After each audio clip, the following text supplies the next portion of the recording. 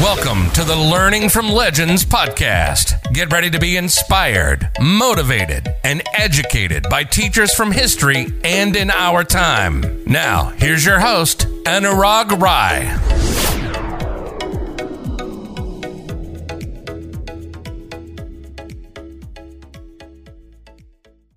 About 3,000 years ago, there lived a prince who was predicted to be a spiritual leader at time of his birth.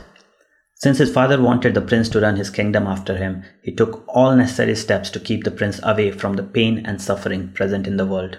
Prince was not allowed to read any religious books and was not allowed to go out of the palace. However, one day when he was a grown man, he sneaked out of the palace to see the world. What he saw shocked him and moved him. He saw people in his kingdom getting old, having diseases, and dying at some point. Prince was kept so unaware of these basic truths about life that the revelation shook him. He thought to himself that life could not be all this suffering. There must be something greater to it. So one night he left the palace to find his answers without his father's consent. He roamed around on streets from one place to another, but his suffering only increased. He was still not content. Finally, as the legend has it, he sat down under a banyan tree and decided not to get up until he found his answers. This prince later became who we know as the Buddha. The word Buddha means the awakened one. There is one clear learning from Buddha's life story. That is, one cannot be happy if they have it all, and one can also not be happy by just giving it up all. In fact, our happiness does not depend on what we have or don't have. It depends on the knowing that whatever we have is enough. This does not mean you should stop trying to grow or give up the desire to own that Ferrari. This only means that owning that Ferrari will not bring you happiness. It will only bring you a short-term pleasure, which you get while experiencing anything beautiful. So start from a place of happiness and let your inner child have some fun too.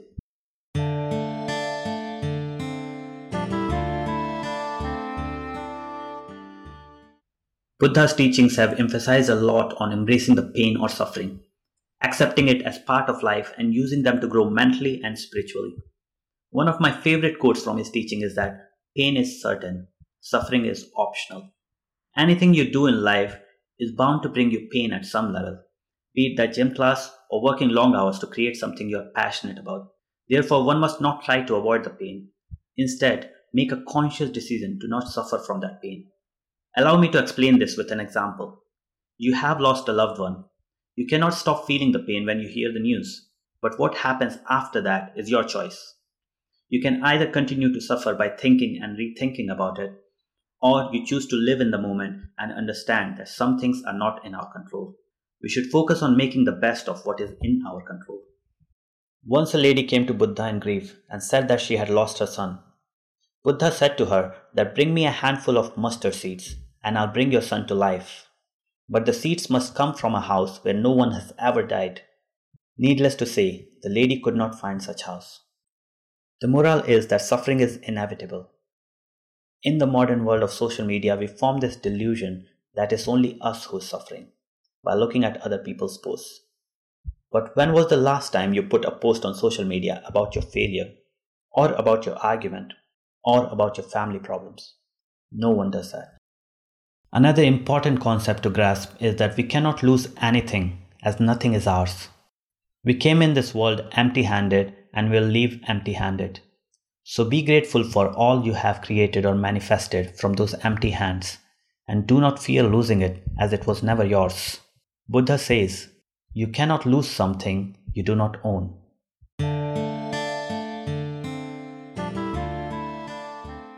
There was another time, before attaining enlightenment, Buddha was sitting under a tree and appreciating the beauty of countryside.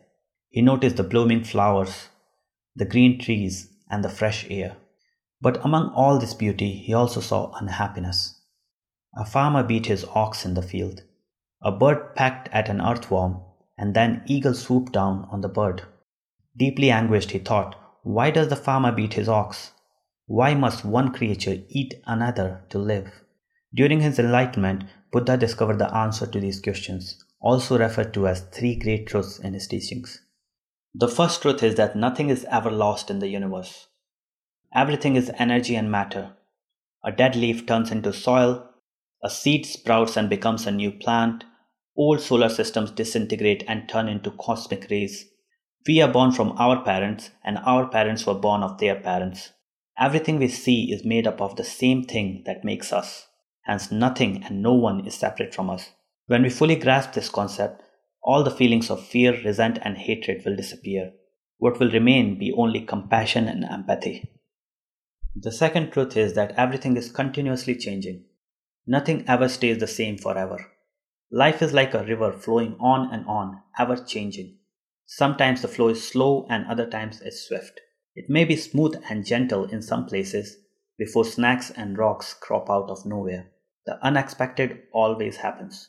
So do not get too much consumed by what is happening. Focus more on your response to what is happening. Embrace the change and grow with it. The third truth is that changes happens in our universe due to the law of cause and effect. This is what we know as karma. One can also understand this in terms of science. Every action will have an equal and opposite reaction. It implies that everything that happens in our life, directly or indirectly, is the result of our own actions or inactions. Our thoughts and actions create the reality we live in. Karma does not need to be understood as some scary woo-woo phenomenon that punishes us for our wrongdoings. Instead, understand that every moment we create new karma by what we say, do, and think. Once we understand this, we get the power to create our own future. Some people have trouble understanding this law, so let me dig a bit deeper. First, good karma does not only mean doing good to others. It also means doing good to you. For example, if you're not forgiving someone, you're not doing anything bad to the person you're not forgiving. That person may be walking freely, unaffected. You're doing bad to your own mental health. Second, people often think that I always did good to that person, then why did that person do this to me? Karma is like posting letters to yourself. It has nothing to do with the other person. You receive your letters, they receive theirs. In other words, your karma is your karma and their karma is theirs. However, do not judge any other person's karma either, because when doing so, you are initiating a negative talk in your head and hence posting bad letters to yourself. Everyone receives the results of their positive actions, sooner or later, in one form or another. Finally, I'll end this episode with another profound teachings from the Buddha himself. Happiness is a choice, not a result. Any happiness which is dependent on something outside is only temporary and will fade away as soon as the thing disappears. True happiness will not come to you. It needs to come from you. Thank you for listening to the Learning from Legends podcast. Visit superhumaninu.com for more resources on how to become your limitless self.